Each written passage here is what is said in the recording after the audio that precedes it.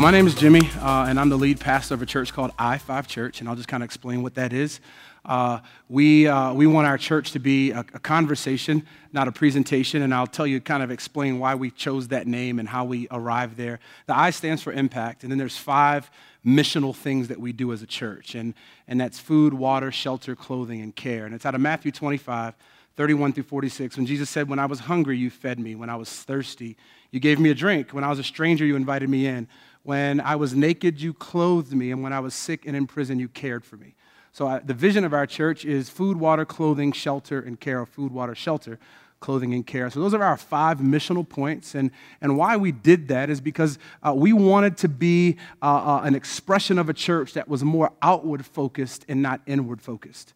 And I think that's what we're talking about today, is how can we take the power of the church and leave the walls of the church to not only change our local community, but also change communities globally. And so I don't claim to have all the answers, okay, but I'll just share what we've done at I-5 Church and kind of how we've kind of partnered with some organizations. I'm representing today One Child Matters, and so I'm so excited about our partnership with One Child Matters. And if you guys don't know what One Child Matters is, they are a child sponsorship organization, and they believe in sponsoring children. I love the vision of One Child Matters because I can so pair it to how God sent Jesus to sponsor us. And I think it's absolutely incredible that one child does matter, but one child, one act, one rethinking of how we've been indoctrinated can actually change the world. And that's what we're all here. We're all world changers here. And I just want to be able to I love to relate. I love to talk about outreach. I love to talk about local and global outreach. And One Child Matters, our partnership with them has really caused us to think more globally and how we can also think locally at the same time. And I'll kind of work through some of that during our talk. But today I kind of want to give you a thought. And if I had to title this message, if I had to say what I'm going to talk about, it's called being a community-centric church. Being a community-centric church. You see, I believe that God gives a vision to a city, right? And so as a pastor, as a leader, you say, man, I want to take my city for God. Well, we know in Jesus' conversation with Peter that he's already built his church. And so when we talk about, like, we want to build a church that's going to take the city, I just kind of come from a different mindset. What I want to do is kind of get on God's vision page of how we're going to reach our city because he's already built his church. He's already given the blueprints of his church. And so I'm going to talk to you about what is a community-centric church. And first, I'm just going to start with the idea of this. We all know Acts 1:8, right? And you will be my witnesses in Jerusalem, Judea, Samaria, and the uttermost parts of the earth. And I think it's when we have a vision, we have an initial vision of a church, we're so concerned with Jerusalem, right? The church, the inside the walls of the church. And what we're trying to do, and even with our partnership with One Child Matters, is not get stuck in Jerusalem. How can we take the church from Jerusalem to Judea, to Samaria, to the uttermost parts of the earth? So we can kind of pull from that scripture that Jesus wants us to touch the world, not just our local community. He wants us to touch the world. So how do we do that? How do we get our church, to have the type of momentum that goes beyond Jerusalem? How do we create a vision? How do we create a mission that people can get behind that could take the good news of Jesus around the world? There's a thing that I saw on social media, and there's a kid, and I'm not sure what country the kid is from in Africa, but this kid, maybe you've seen this, it's a picture, and my wife is from Zambia, so I'm going to say he's Zambian. That's really not what he is. And so he's Zambian, and he's sitting there, and a missionary comes over, and he says this, "You mean all you brought is Bibles?" Right? And when I started thinking about that, when I saw this, the kid is basically saying, we need food. We need something to eat. We need something to drink. And all you brought is your gospel. And so when I started thinking about that, I had the idea that Jesus wants us, or God wants us to be the hands and feet of Jesus on the earth. And I don't want to just go with my word, right? I want to go with water, right? I just want to go with my faith. I want to go with food, right? I just don't want to go with the presence of God. I want to go with the presence of the tangible thing that these children need and that people need around the world. And so my whole vision is, how do we move from Jerusalem to Judea to Samaria to the uttermost parts of the earth? And I'm going to give you a word that maybe you haven't thought about, but the word is called glocalization. Glocalization. And that word is spelled Glocalization. And it comes from the word glocal. How can we be a glocal church? And simply what that means is, if you go to McDonald's in London, right? It's McDonald's, but that McDonald's is indigenous to the community that it's in. That McDonald's represents, it has the Big Mac, it has the fish fillet sandwich, but it's presented in a way that the people in London can eat from it and it be a part of their culture. Well, my idea is, how do we take church and it become a global church? How can we be globally local and locally global? And so why we've partnered with One Child Matters is they've helped us attain that. At I-5 Church, we do sports ministry. And so we have teams that go out in the community, and I'll talk a little bit about this later. And we've got about 400 kids in our sports program, which represents 1,600 people, with families and aunts and uncles. And, so on a Sunday, we could be in church, and there could be 800 people in track meet that have I-5 shirts on, or I-5 apparel on.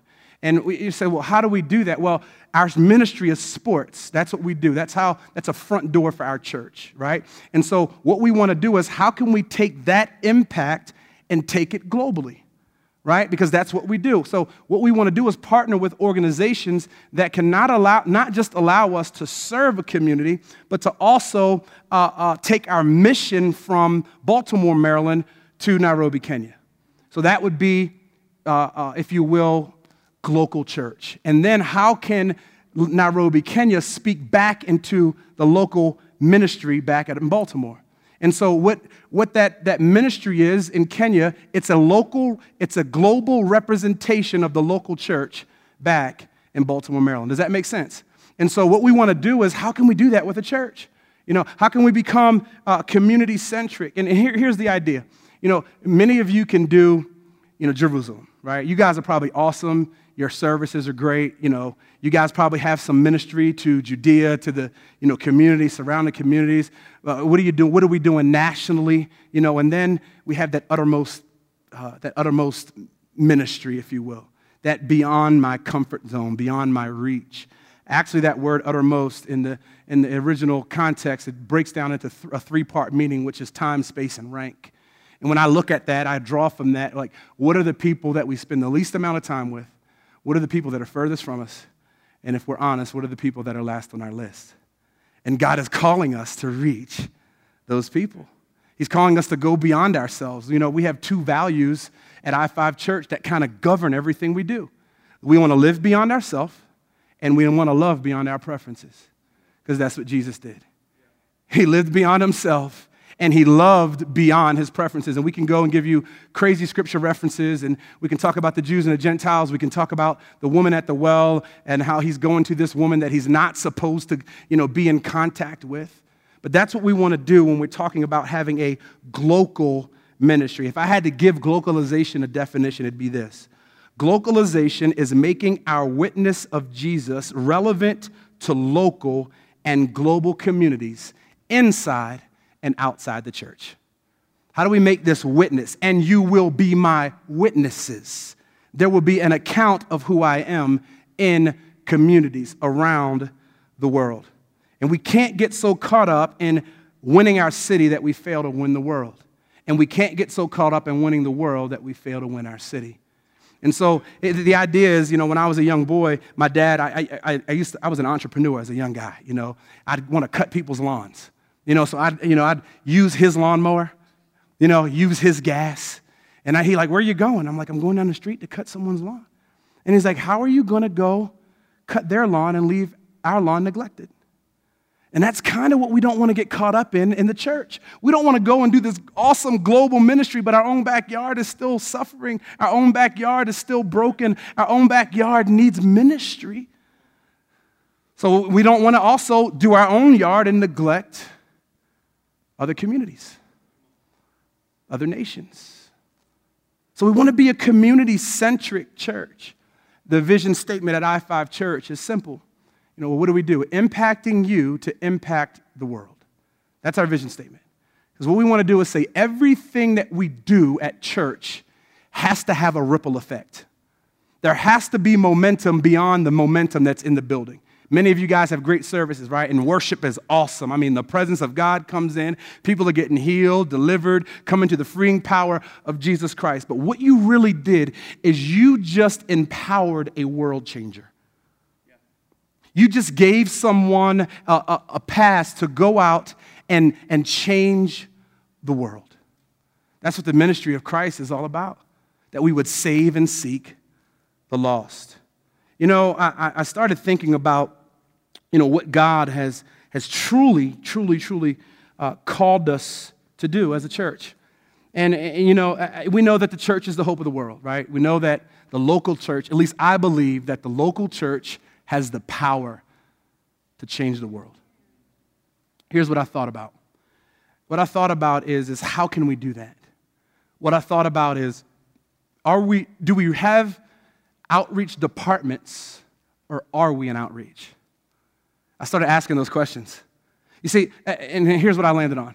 I believe, and this is what I say at I-5 Church, and whether it's right or wrong, this is what I say, right, is that we don't have an outreach department. We don't do outreach.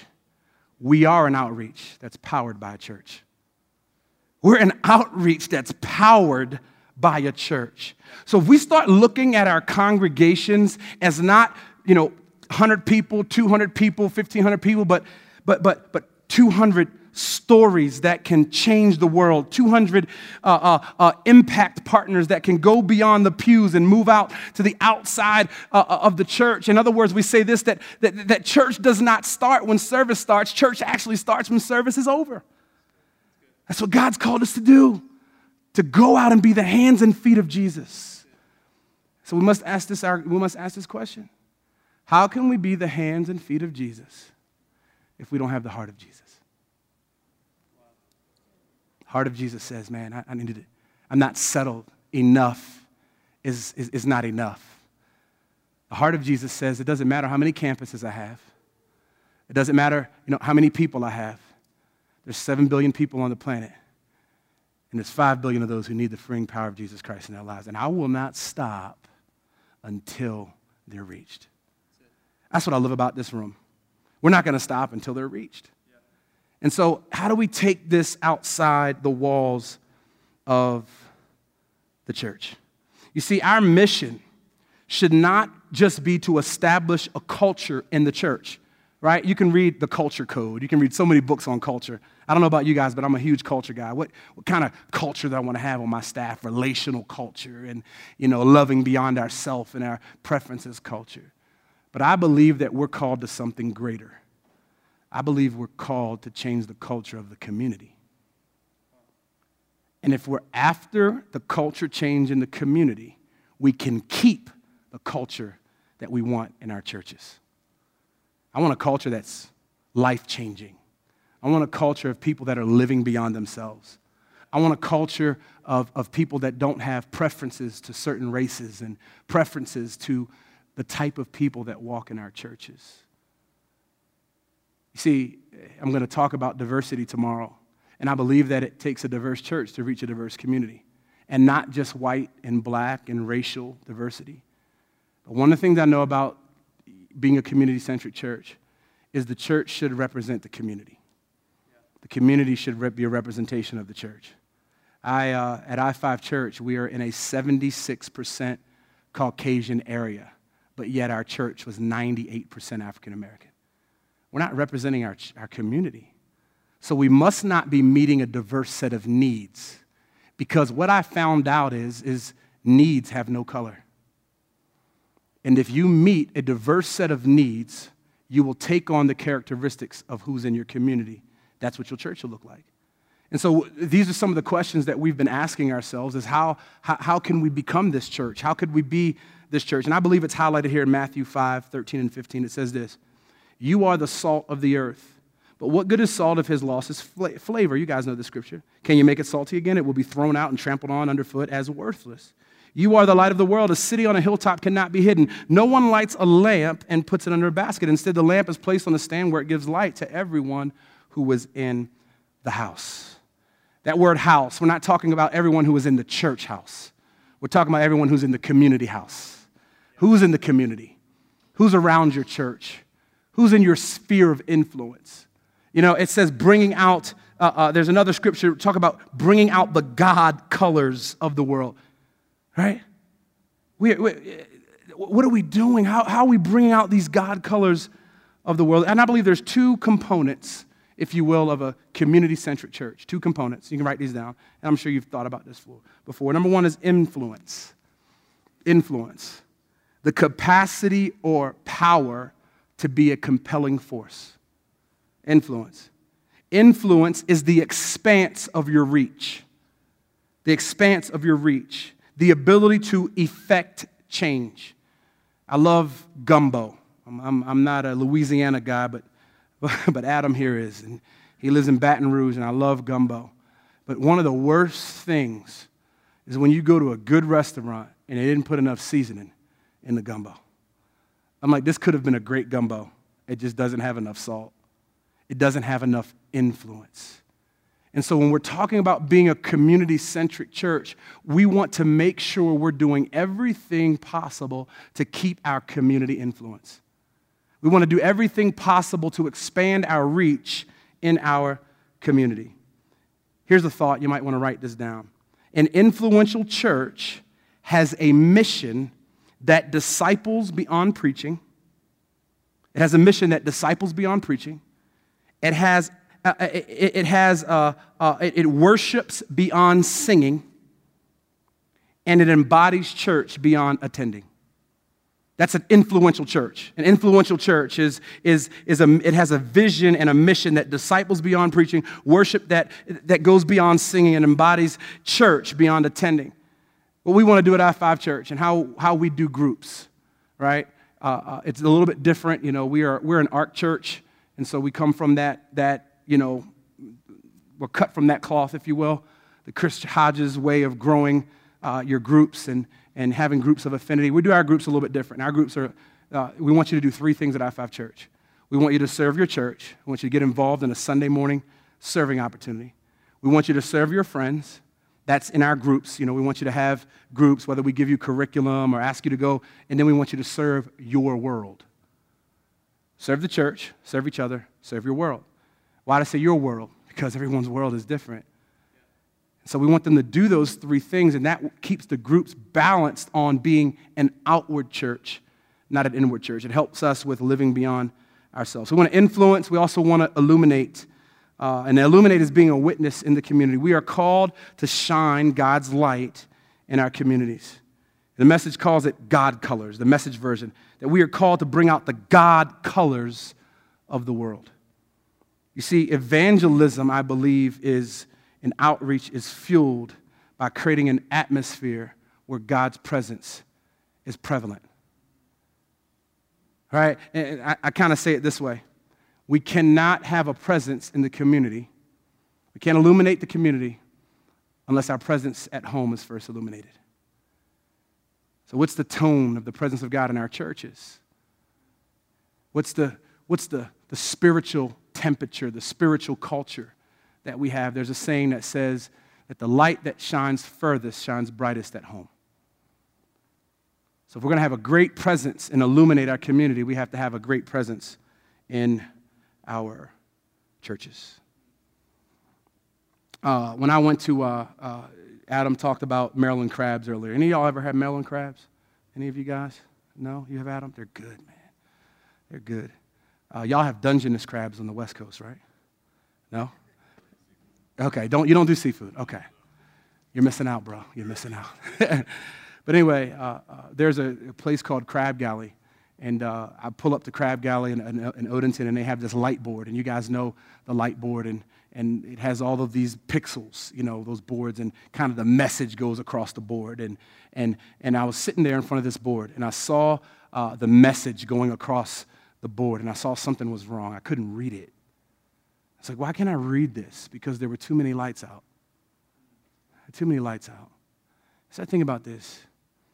What if the win wasn't how many lights we have, but what if the win was how bright are they shining? What if it was, man, I got to keep my church discipled in a way that they shine a light bright in their community? I think that'd be awesome.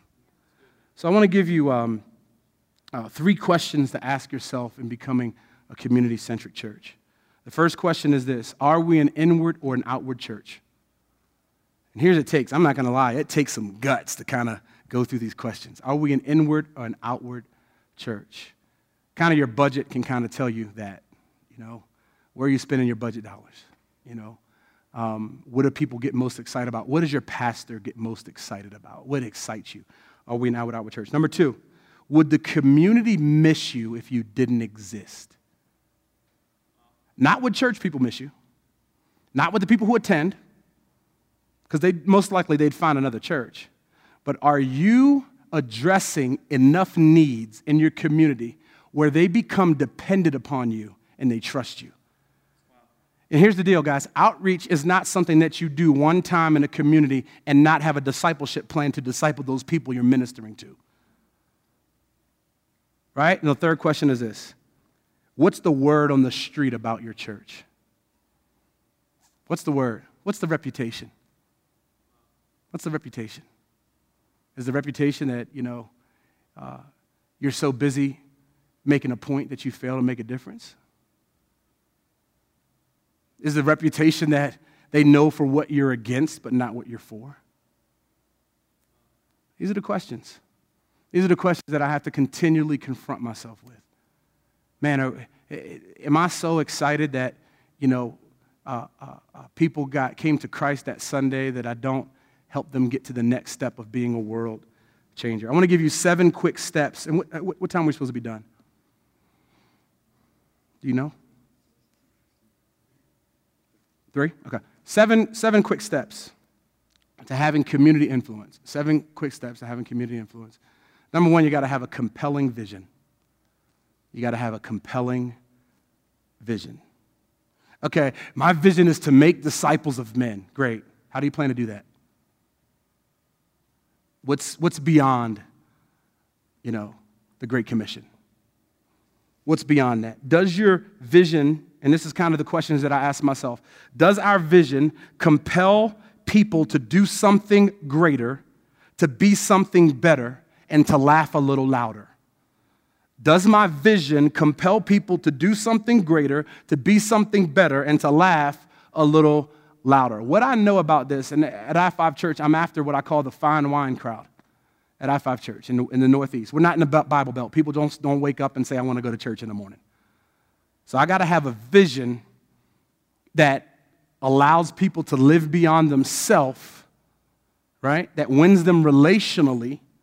And so our vision is impacting you to impact the world. We believe this, and maybe, I'm not sure what your philosophy is about this, about ministry, but we believe this. We believe that in the society that we're in today, in the culture that we're in today, that people are more apt to get connected to a cause before they're more apt to get connected to our God. And what we do is we put our cause, and we say, get involved with our cause, get involved with God. You know what? It's God that allows us to do this. And we find that people are finding purpose and significance through serving. Well, who are we serving? Well, we're serving God. Why? Because he gave us our gifts, our talents, our skills, our abilities, our anointings to go out and change the world. If we want our people to be excited about a vision, don't you think we got to be excited about it? My staff always tells me, whatever you're excited about is what the church is excited about. Are we excited about our vision? Or are we excited about how many people showed up? Are we excited about our vision? Are we excited about the budget? Are we excited about our vision? Or are we excited about how awesome the offering was this week? All right? Are we excited about our vision? The Bible says where there is no vision, people perish. You guys know that scripture.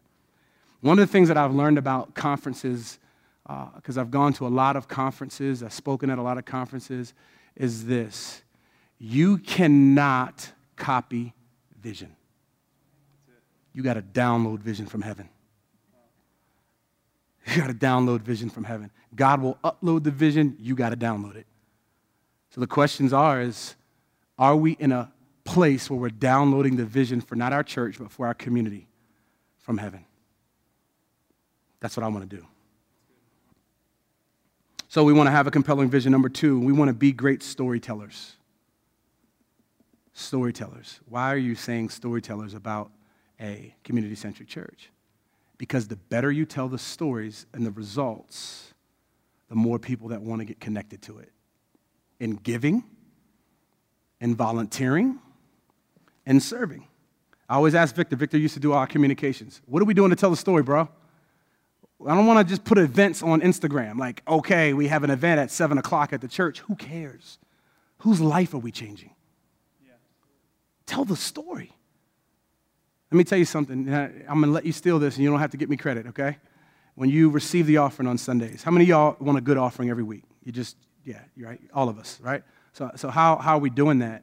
Well, you have to put the story and the need and the purpose of why we're receiving an offering, right? So we say this every week, and the I-5 Church knows this. We don't give to a church, we give through a church. Jim stole it, and he acts like it's his, but it's really mine. We don't give to a church, we give through a church. Why do I say that?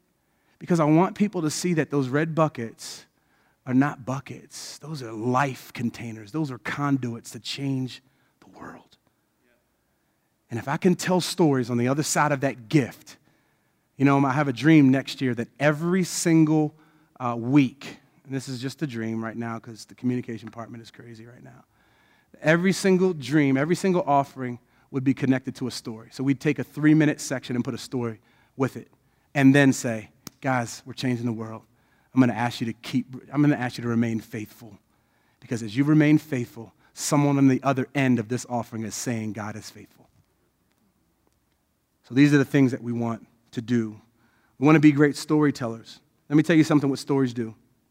Stories keep the vision before the people. They keep the mission in the people, and they keep the connection with the people. That's what stories do. They keep the vision before the people, the mission in the people, and the connection with the people. Man, we love the story of One Child Matters. We love the story. I love the fact that for $39 a month, that my kids, listen to this, we have 2 kids we sponsor. My kids say, I want to write them a story. I want to send a letter. And it's all it's doing is it's keeping they want to know what's going on. What's he doing right now? And so we want to tell stories. I love it. We got to be great storytellers, not liars, but great storytellers. You know what telling stories does is it keeps it about the people and not the task. Right? We never want it to be about the task. We want it to be about the life change on the other end of the story. I try to have some habits in staff meetings. We're not kicking off any staff meeting after prayer. Tell me a story.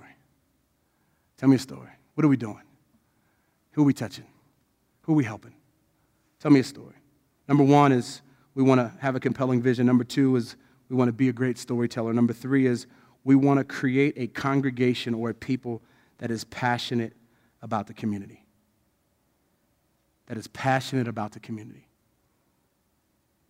You know how you do that? You talk about it.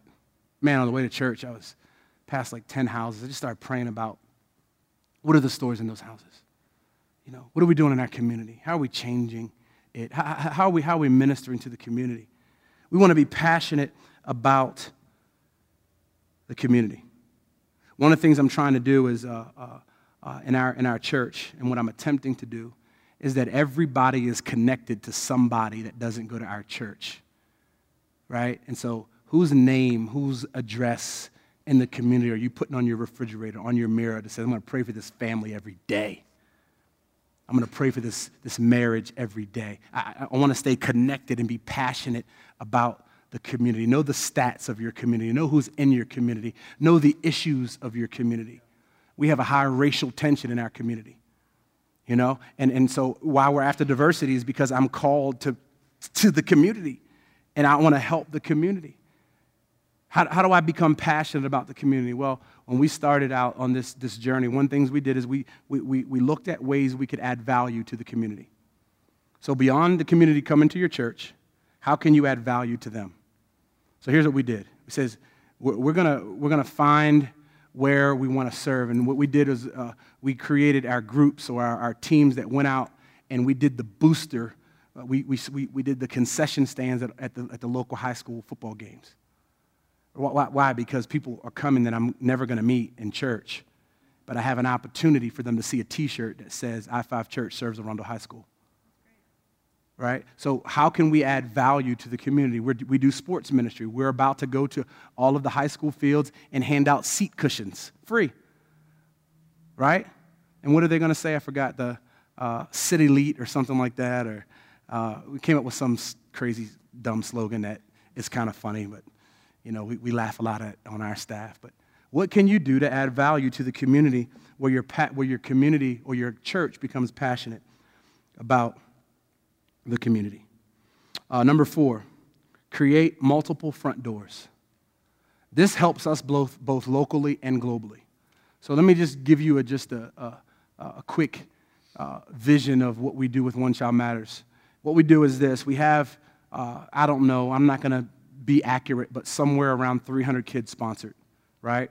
And we had Michael Calhoun and our One Child Matters team come in, and we had them kind of share their vision. And then afterwards, I got up and I preached a message about, being the hands and feet of Jesus, and we had some kids sponsored.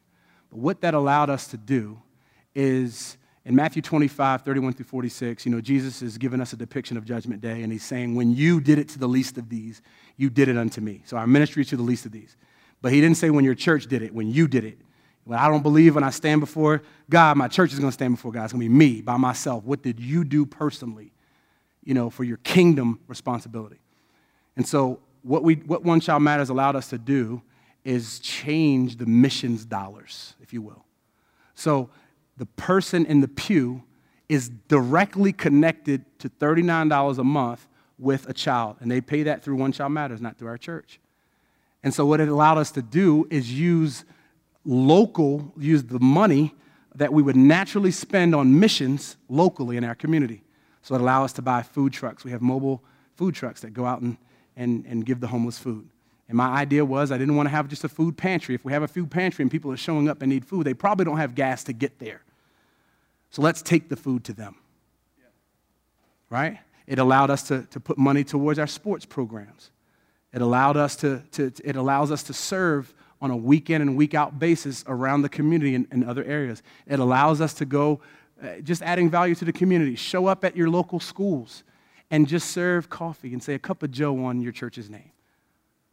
Just some basic things that we can do to add value to the community. But in this area of having multiple front doors, our sports, our child care, some of the things that we do in the community, it became a front door for our church. It became an entry point for our church.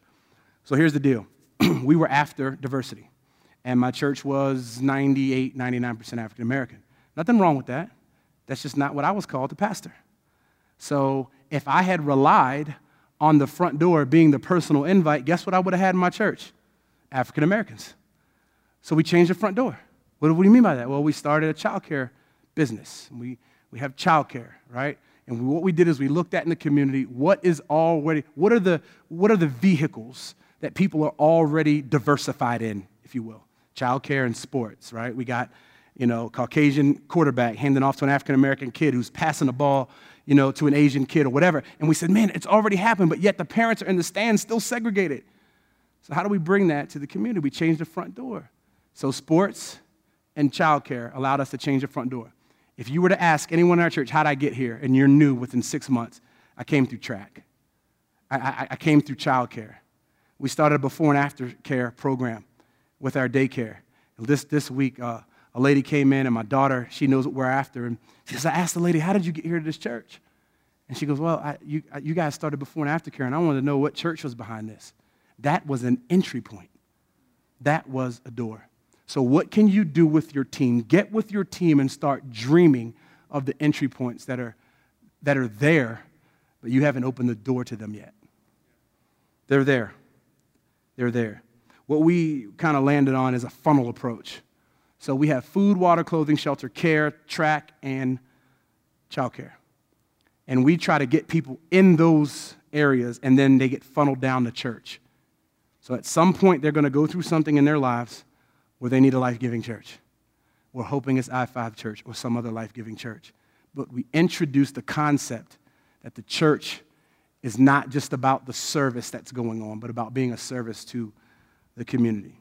So I'm going to ask you, when you go back to your teams, is what can you do to create another front door? Number 5, develop relationships with community organizations.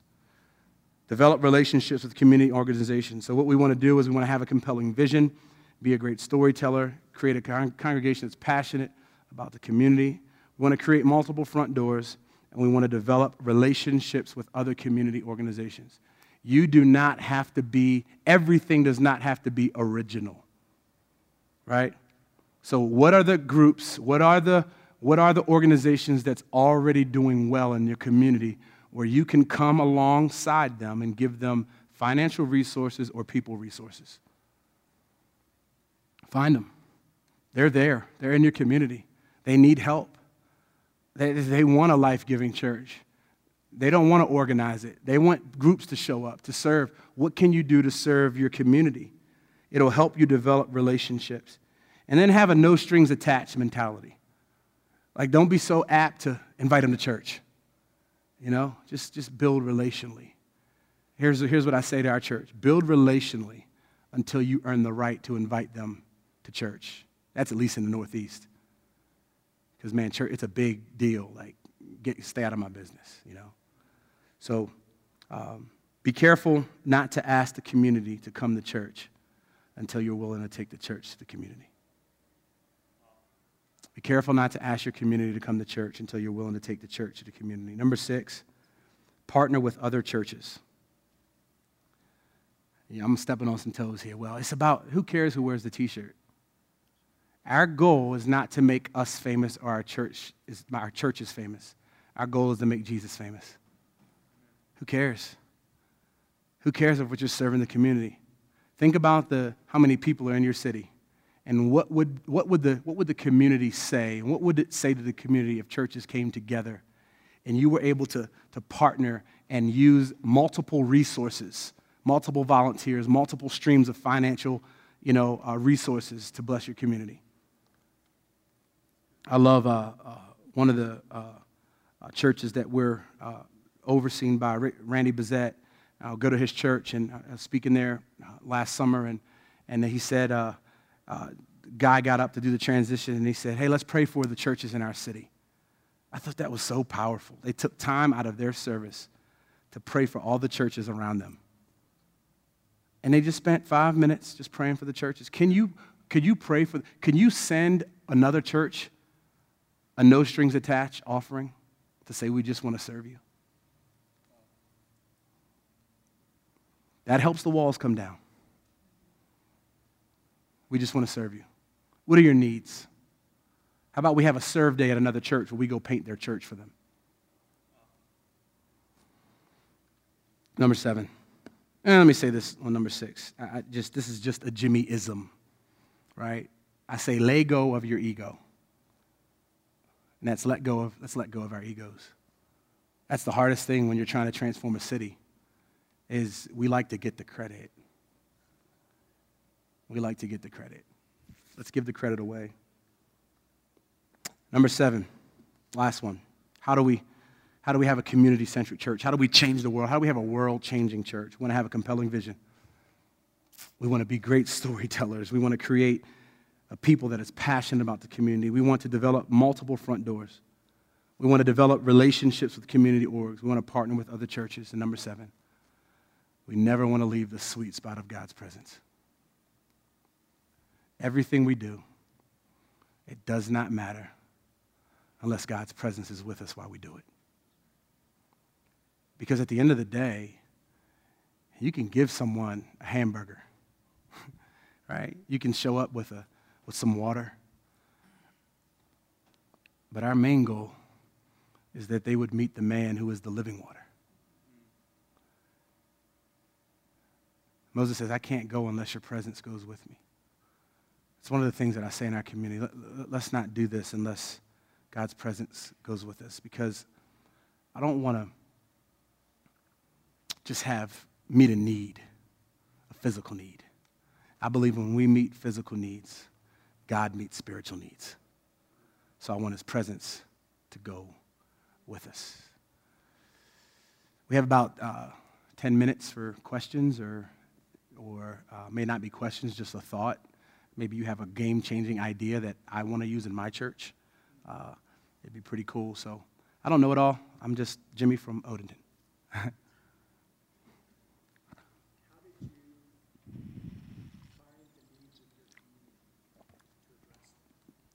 Great question.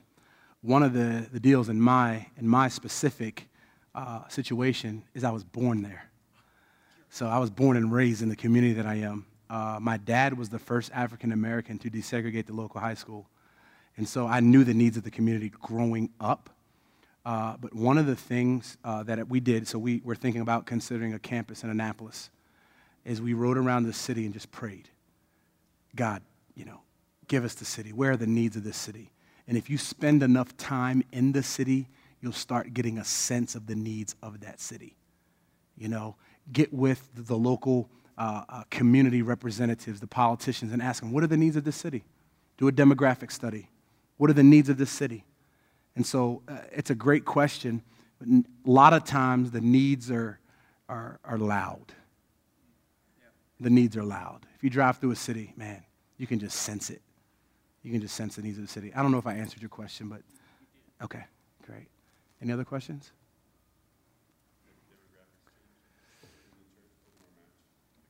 Yeah, it's starting to happen. We're after a couple. There's another talk I do called 7 Levels of Diversity, which is I'm not going to name them all off the top of my head because I don't have my notes in front of me. But it's racial, social, economic, disability, gender, generational, and style. And there's one more, and I can't think of it right now. Religious backgrounds. And so when we look at the diversity in our church, even though we might be 90% African American, we're looking at the generational diversity in our church. And so we're starting to see it change. I count every week, and we had the week before, I think, 131, and last week in the 90s. That bothers me a little bit, And I went to my staff and said, why ain't white people coming today? So I'm going to talk on diversity tomorrow at the general session. I'm excited about it. And we're going to stir the pot a little bit. Anybody else? How do you measure success quantitatively? For me? That's a great question. And I was trained to say that when I don't understand the question. Quantitative success. The reason You got goals each year? I do. But I'm going to tell you this, and I don't know if you can measure this. I am trying to learn to play for an audience of one. I'm trying. And let me tell you why. Because when we're doing something that's transformational, the resistance and the warfare is crazy.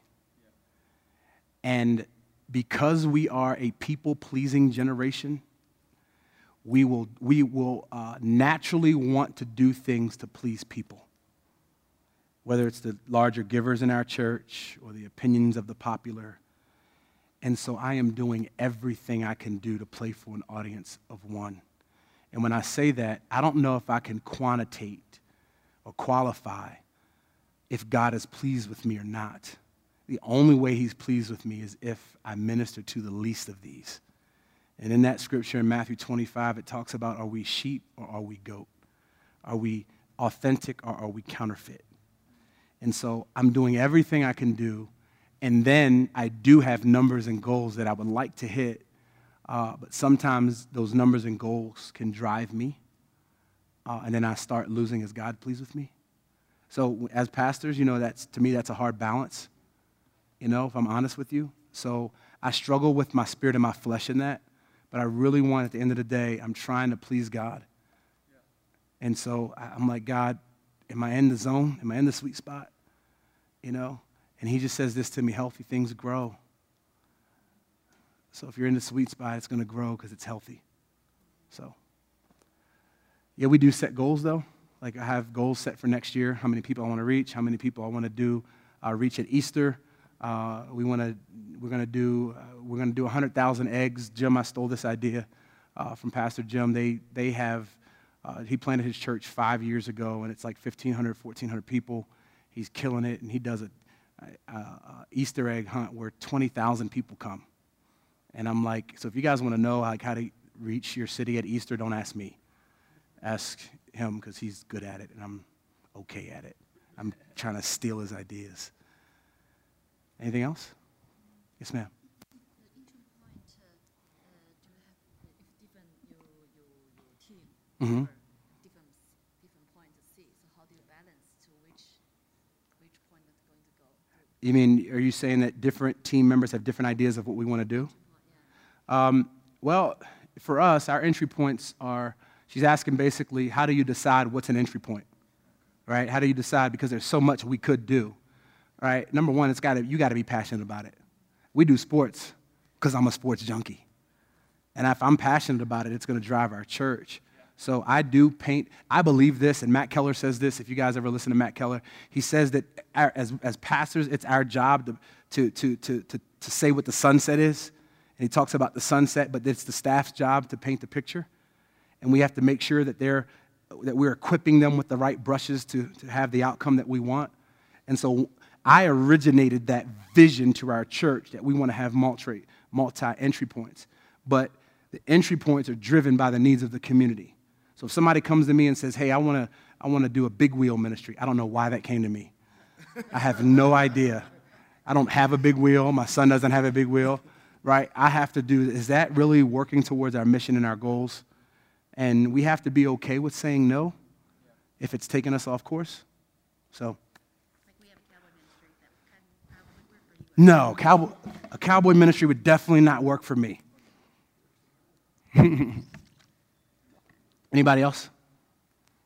Anything? Maybe you just have a thought to share, or you guys have anything? Go ahead, sir. Talk about partnering with other churches. Okay. Well, we do this back-to-school deal every year. We just did a back-to-school deal, and we gave out 4,500 backpacks, and we cut hair, and I don't know everything we did because I was on sabbatical when we did it. But what we did is we just got the local churches. We knocked on doors. Says, you guys want to be a part of this? And, let's reach our community together. Wouldn't it be a great witness to the community if we were to do this together? Thought about or done local contacts with other pastors in your community? Yeah. Our pastor meets every month with every pastor. Really? And they get together once a month and have lunch and pray for each other. That's a connection point. I need to do more of that. And to be honest with you, I have young kids, and I'm trying to figure out my schedule. I don't know if that's any of you. And I've got kids, 2 different kids in 2 different sports, and one that's crazy excited about kids ministry and trying to figure out, I need to do more of that. That's a great idea, is to make sure we're connecting in prayer, and we're connecting, and being relational, doing life together, and then it's easier to do those events. A lot easier to do things together when you know each other. That's a great thought. Thank you. Is that it? I have a question for you. You guys do some really innovative outreaches, and maybe some churches here are getting started. What are ways to break into the outreach scene and kind of get your feet wet a little bit with this? Let me tell you what we did. Our first major outreach that I think is a teed up. I'm going to give you this. It's teed up. This is an easy one. It's already happening. You guys got Toys for Tots, do y'all, in your area? So here's what we did. We said that you guys do the toys, and we'll deliver them. So every Christmas, we cancel the Sunday before Christmas. We don't have service. And what we do is today we're gonna put our mission where our mouth is. And we're going to do something called I Am Christmas. Like, Christmas is not a day on the calendar. I am Christmas. I am the resurrection. I am the birth of Christ. Like, and so what we do is we cancel service and we have Toys for Tots bring the toys to our church. And then we give people a script. They're lining up. I've got several hundred volunteers packing cars, and they're going out and delivering the toys for Tots. This year we did 14,000 toys. And that's just an easy thing, but then you got to be willing to put the offering on the line. But I will not, let's see, how do I say that grammatically correct? How do you say it? I will not have an outreach because of an offering. I won't do that. So we don't have church on that Sunday. And every year we're scrambling at the end of the year financially. But that's our vision. I'm not changing it. Why? Because the community counts on us and they would miss us if we're gone. Easy one. Call me, email me. I'll tell you how to do it. Well, Pastor Steve will. He's over our outreach. Easy one. Another easy outreach is, like I said, single moms, oil changes. There's got guys in your church that do, Bill Hybels did this years ago. I'm not inventing anything new. But just do it. Just serve people. Thanksgiving is easier with partnering with the local grocery stores. If you knock on a door of a grocery store and say, I'm going to send everyone to my church to your grocery store, I need a discount, they'll do it. I need a discount because I'm going to send everybody to your grocery store to buy groceries for those without food. It's easy. Have a pancake breakfast. You guys have Applebee's in your areas? We partner with Applebee's and they do pancake breakfasts. So instead of doing it for our local football team or our local, we say we'll do it and bring the homeless. Eat free pancakes on us. It's easy. Outreach is easy. It's just you got to want to do it. You just got to want to do it. So the point of my entire talk today is let's be the hands and feet of Jesus. Let's have the heart of Jesus. Let's not just change our local communities. Let's change the world. Let's be a world-changing church. And I'm telling you guys, there's some representatives here from One Child Matters, and they've been a big sponsor here at this conference, and it would be great for you guys to talk with them and say, how can we get you guys to come out and partner with us to free up some mission dollars. Pretty cool. Thanks, guys. Let me pray. Father, just ask that you would speak to us, God. Give us insight, give us vision, give us creative ideas to change our communities, to change the world. I pray for every vision that the pastors have here, God, that you would just blow their minds, slam dunk them with new vision. God, I pray, God, that they would take their cities for Jesus. God, that they would be the tangible hands and feet of Jesus. In Jesus' name, amen. Thanks, guys.